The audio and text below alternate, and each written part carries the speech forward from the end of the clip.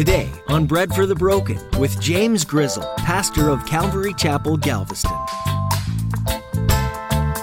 Bread for the broken.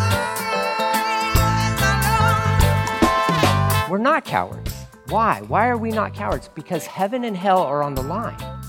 And there may be a lot of nonsense out there, and there's a lot of distractions and all this stuff. Church of God needs to get back to the fact that we're dealing with heaven and hell. We're dealing with eternity. There are people who stand on that line, so to speak. We need to be bold. We need to be brave. You need to tell people about Jesus. You need to be in the Word so much so that you begin to sound and look like Jesus. Are you a believer who's bold in their faith? In today's message from Pastor James, he stresses to you the importance of being brave and bold within your faith. Heaven and hell is on the line for people. You don't want to be shy and not share the good news of Jesus. Pastor James explains that this is a matter of where people spend eternity. That's a big deal. It's God's desire that none should perish, but that all would come to the saving knowledge of Jesus Christ. Share your faith boldly with others. Now here's Pastor James in the book of Acts chapter 4 with today's edition of Bread for the Broken. We need bread for the broken. Give some bread to the broken. We need hope for the hopeless. Give some hope to the hopeless. Bread for the broken. These highly trained religious leaders are like, man, these guys, well, you know, they don't speak too highly of Galileans anyways. These are country boys, right? Like in Israel, these are like country folk, so to speak, of like, they're not as sophisticated as us in Jerusalem, right? That was kind of their thought process. And they are absolutely impressed with Peter and with John. So it goes on to say, for they could see that they were ordinary men who had no special training. They're like, how do these fishermen know so much about the Bible? How do they have this boldness? How are they preaching with authority, which these religious leaders, none of them had. None of them had. The thing that they were impressed, one of the things they were impressed with concerning Jesus was that he preached with authority. And when these guys got up to teach, nobody really cared what they had to say. Because none of these guys were preaching with authority because they didn't have it. When Jesus showed up and taught in the temple, they were like, wow, this guy's got authority. Now they're seeing the same thing with Peter and John. And they're amazed that these two uneducated fishermen can speak so clearly and boldly. And they're just amazed by it. This isn't speaking against education or for it or anything like that. The point of this is that Peter and John hung out with Jesus, and they were trained by Jesus. And when the moment came to stand before these men and to share what the Holy Spirit wanted them to share, they did it. They did it. If education's your thing, sweet. I love education. I love it. I earned my associates, which is really nothing. I learned in Bible college, which is really nothing. But I'm taking. I'll study anything. I'll read up on anything. I just love it. I love learning. I love absolutely learning. I love learning new stuff that I don't even use in my life. Okay, there's no point to it at all. But I just love learning about it. God's given us these brains, and they're awesome and they're amazing, and I just want to learn stuff because I'm just fascinated by it. If that's not your deal, it's not your deal. Doesn't matter. What I would hope is that you spend so much time with Jesus that you begin to look and sound like him. That when people encounter you, they're like, seems like you'd spend a lot of time with this guy, Jesus. And you're like, man, I try. Well, what degrees? I don't have any degrees. I don't. If I showed you my one, you'd laugh at it. But it's like, I just want to spend more time with Jesus. If I want to look and sound like anybody in this world, it's him. That's what's going on here with Peter and John. And the religious leaders are just absolutely amazed. It goes on to even say that they also recognize them as men who had been with Jesus. The same guys who a little over a month ago had Jesus physically in their presence, questioning him. By what authority are you doing these things? And now they're talking to Peter and John, two of his guys, and they're like, man, you guys sound just like him. Thank you. Amen to that. That's a compliment. Thank you so much for that. And especially for Peter, if you know anything about his story, that guy had foot-and-mouth disease like crazy, okay? Always opening up his mouth just so he could insert his foot nonstop. And he'll still have moments of that, but you can see the transformation that's happening in this guy's life. If you don't know about the transformation of John, I would encourage you to read 1st, 2nd, and 3rd John, and you will see a transformation that happened in his life. For Peter, scripturally, read 1st and 2nd Peter and compare that with the man that you learn about in the Gospels, and they are two different individuals, all because of Jesus.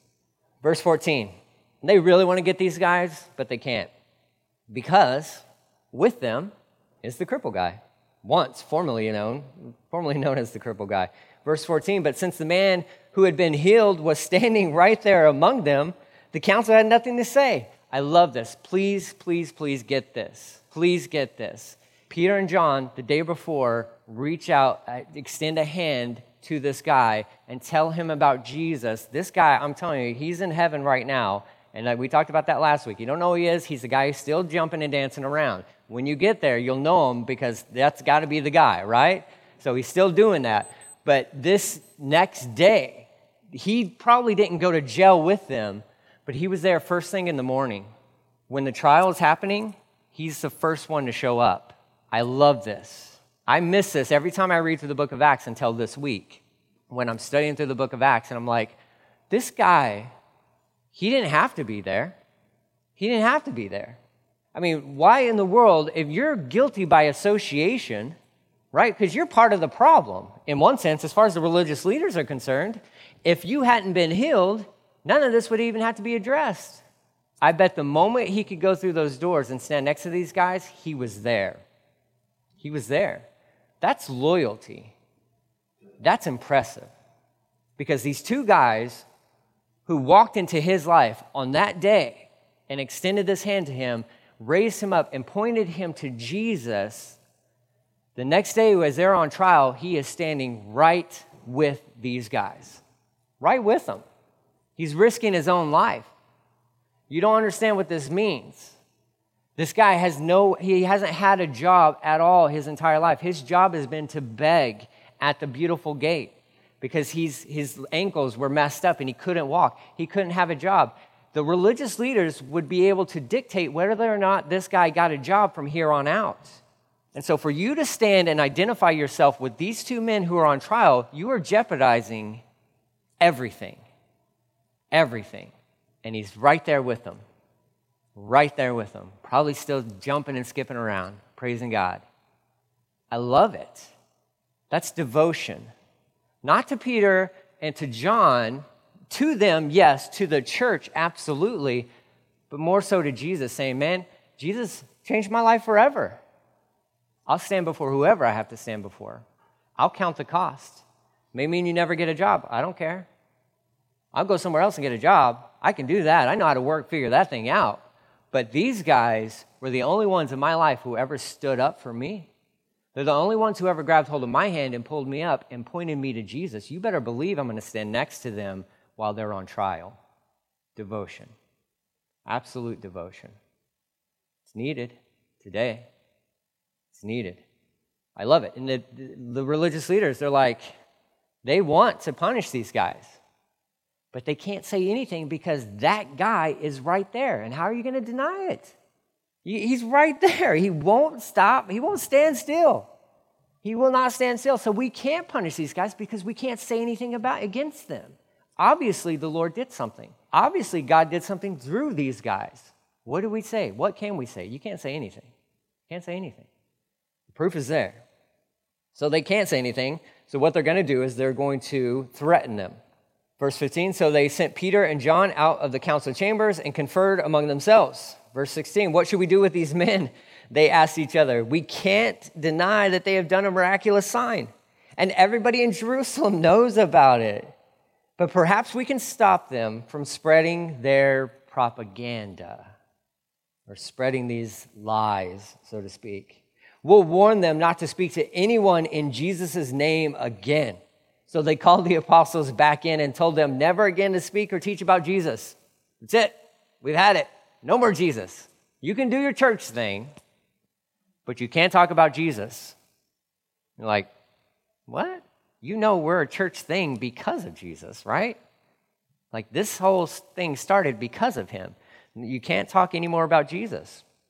Peter's reply is brilliant. He says, Peter and John both reply, he says, do you think God wants us to obey you rather than him? They're like, hold on, religious leaders, rabbis, teachers, experts on the word of God. Are you telling us that we should obey you above God? Because that actually goes against everything that you know to be true from the Old Testament. So if I get this right, if I understand this right, you're saying that God has told us to do this, but yet your word and your authority usurps God's. Is that right? They're like, yeah. Basically, they're going to say, yeah, kinda. Peter's like, we're not going to stop talking about him. There's no way. He even goes on to say, we can't stop telling about the wonderful things we have seen and heard. We can't stop talking about it. I hope that would be my heart. I hope that would be your heart as well. If Jesus has pulled you up, restored you, given you new life, new heart, all that stuff, I pray that our response to that is like, I just can't stop talking about him. He's that good. I just can't stop talking about him. You better stop talking about Jesus. Well, I can't. It's just going to keep coming out. Like, I can't. He's too good. The council threatened them further. They're intensifying their threats in verse 21. But they finally let them go because they didn't know how to punish them without starting a riot. They wanted to beat them. They're going to do that in the next chapter because they don't listen. But they can't because they know that if they harm these guys, they're going to cause a riot. It says, because everyone was praising God for this miraculous sign, the healing of the man who had been lame for more than 40 years. More than 40 years. Why are these guys not on their faces worshiping God? Because they're blind. Religion. It's blinded them.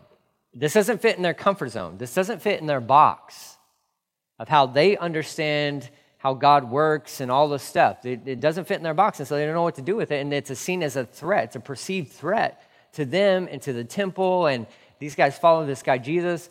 Jesus, a few months ago, even leading up to that, only about a month and a half ago, leading up to this story, was in their same temple throwing over the tables. He was ruining their business. And they can't handle it. They're like, this isn't it. Yet they missed it the whole time. They're missing it the whole time.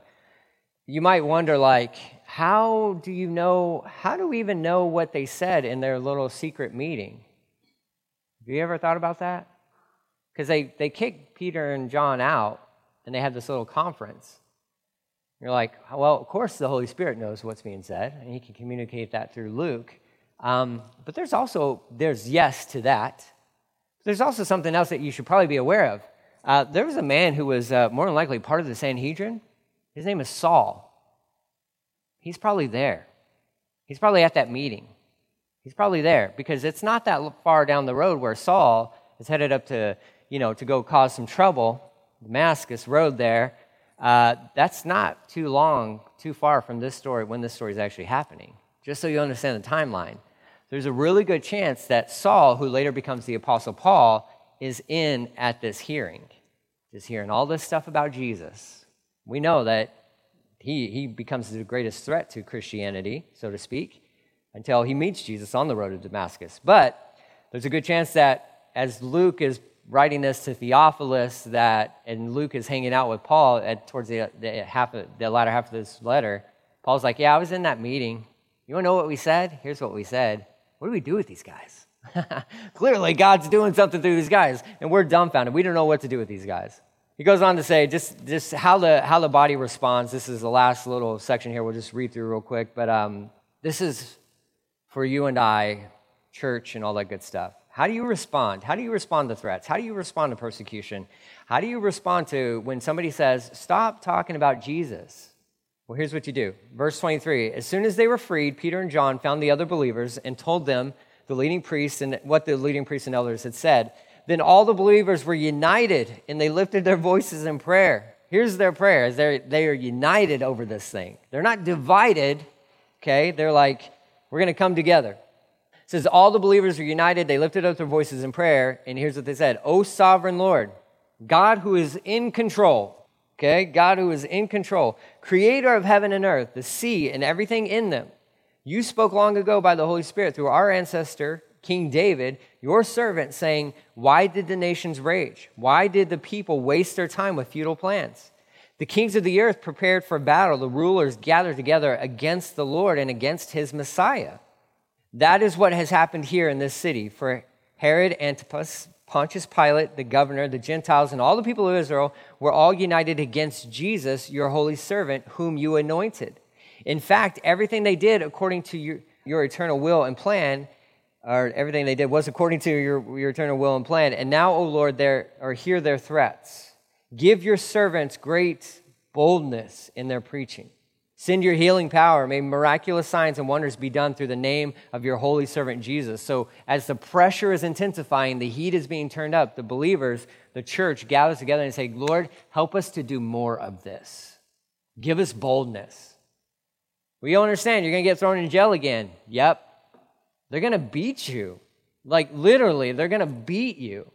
They will kill some of you. You need to understand, at this little church prayer meeting, there were some present at that meeting who would lose their lives. Ultimately, they all do. And their prayer in the midst of persecution, Lord, give us more boldness. Give us more boldness. Help us not to back down. Help us not to back down. We don't live in this time, I mean, where we're at right now, yeah, maybe temperature and all that stuff is being turned up for us, and our world is, I mean, our nation just seems to be upside down, and what's right is wrong, and what's wrong is right, and all that good stuff. There probably will come some days where these kind of claims are made towards the church. Stop talking about Jesus. You know, if you don't support this, then you're going to lose your tax-exempt status and all that stuff. Whatever, okay? Whatever. We're not going to stop talking about Jesus. Do what you will. Do what you will. God, give us more boldness. Give us more boldness. Because we're not cowards. The church of God is not, we're not cowards. We're not cowards. Why? Why are we not cowards? Because heaven and hell are on the line. And there may be a lot of nonsense out there, and there's a lot of distractions and all that stuff. Church of God needs to get back to the fact that we're dealing with heaven and hell. We're dealing with eternity. There are people who stand on that line, so to speak. We need to be bold. We need to be brave. You need to tell people about Jesus. You need to be in the Word so much so that you begin to sound and look like Jesus. Not literally, okay, not literally, but you want people that you encounter to be like, man, you remind me of Jesus. Thank you. Let me tell you about him. Let me tell you about him. Give us more boldness. Please, and I would this same prayer, it needs to be the same in my heart, but for us as a church, give us, please, more boldness. Give us more boldness. The days are growing darker. They are. Sounds like a perfect time for the church that's light to shine brighter. Let us shine brighter. Let us shine brighter. So they're praising God for this. He's in control. He's sovereign. He created everything. He's got it. He's got it. Give us more boldness. It says in verse 31, after this prayer, the building where they were meeting shook. Again, second time this kind of happens. And they preached God's message with boldness. Notice what's missing there. There's no fire above their heads. There's no like great wind or anything like that. That's already happened in Acts chapter 2. It doesn't happen again. But the walls are shaking. Why? Well, I don't know. Presence of God, maybe. Read Isaiah chapter 6. He kind of knows how to do that when he shows up, right? I mean, things will shake and move when he shows up. But they're just praying, and they preach the message with boldness. It says all the believers were of one heart and mind. There was unity. They felt that what they owned was not their own. They shared everything that they had. I mean, they were in great need, and the persecution's arising, and there were some who had and some who had nothing, and the church was just taking care of each other. That's what you do. That's what we do. Take care of each other. If you've been blessed with the opportunity to take care of others who are maybe less fortunate or something, then take care of them, right? And when you get to that point where you can bless them, then bless somebody. Just if there's a need, then take care of it. That's it. That's it. That's what the church should be doing. We're just taking care of each other. That's what they were doing here. Now, you got to understand, too, church history-wise, this doesn't last that long because the church in Jerusalem goes broke, okay? It goes broke. And Paul rounds up some gifts from other churches and says, we need to send this to Jerusalem because those guys don't have anything. But when they had it, they shared it. That's how it goes. That's how it is. They were all together, but they were united around Jesus. It says there was no poverty among them because the people who owned land and houses sold them, and they brought the money to the apostles to give to others in need. For instance, there was Joseph, one of the apostles named Barnabas, which means son of encouragement. And yes, this is the same Barnabas with Paul later on. He was from the tribe of Levi and came from the island of Cyprus. He sold a field he owned and brought the money to the apostles for those in need. Here's what I like about this. Okay, number one, we don't pass plates. There's nothing wrong with that. Pass the plate, don't pass the plate, I don't care. I really don't care, okay? Your giving is between you and God, period. I don't even know what comes in. Just so you understand that, I don't even know. I don't know. I don't know who gives what. I don't want to know. It's not my business. That's between you and the Lord. That happens in those boxes, and other guys collect that stuff and whatever. They do that. What we will not do is say, hey, you need to sell any extra property you have so that we can build this or fund that. We're not doing that. We're not doing that. I don't need a jet. I don't need my own private jet. However, if you have one, and no, I'm just kidding. Just kidding. They were blessed with excess, and so they had the ability to sell it, and they didn't have to sell it. It's as the Lord was leading them, and the scriptures talk about this. If you're going to give generously. The actual Greek word there is give hilariously, right? You should be joyful when you give. You should just be joyful because that's between you and the Lord, and it's an act of worship. It's an act of worship. Well, how much should I give and all that? I don't know. Don't ask me. Ask God. It's not my business. It's not. Should you give? Yeah, I give. My family and I, we give. We do. I'm not going to tell you how much. It's none of your business. It's between us and the Lord. We want to give more, though. That's our heart. We want to always just give more. And if we can help somebody, we want to help somebody. We've been helped and we've been blessed by so many within the body. We want to continue to do that. That should be our hearts and our motives behind that. That's what was happening here, and it gets messed up the next chapter. And people die because of it. So make sure your motives are pure. And if they're not pure, if you can't give a gift cheerfully, then do not give it at all. Okay? You probably won't hear many preachers saying that. I'm telling you right now, if your heart's not cheerful in your tithing and in your giving, then don't give. Don't. But you address that between you and the Lord, though. Because that is an act of worship. And Jesus said, when we give, that's what we do. You need to address that between you and him and figure out, Lord, why is my heart cheerful when I do this? I don't want to give begrudgingly.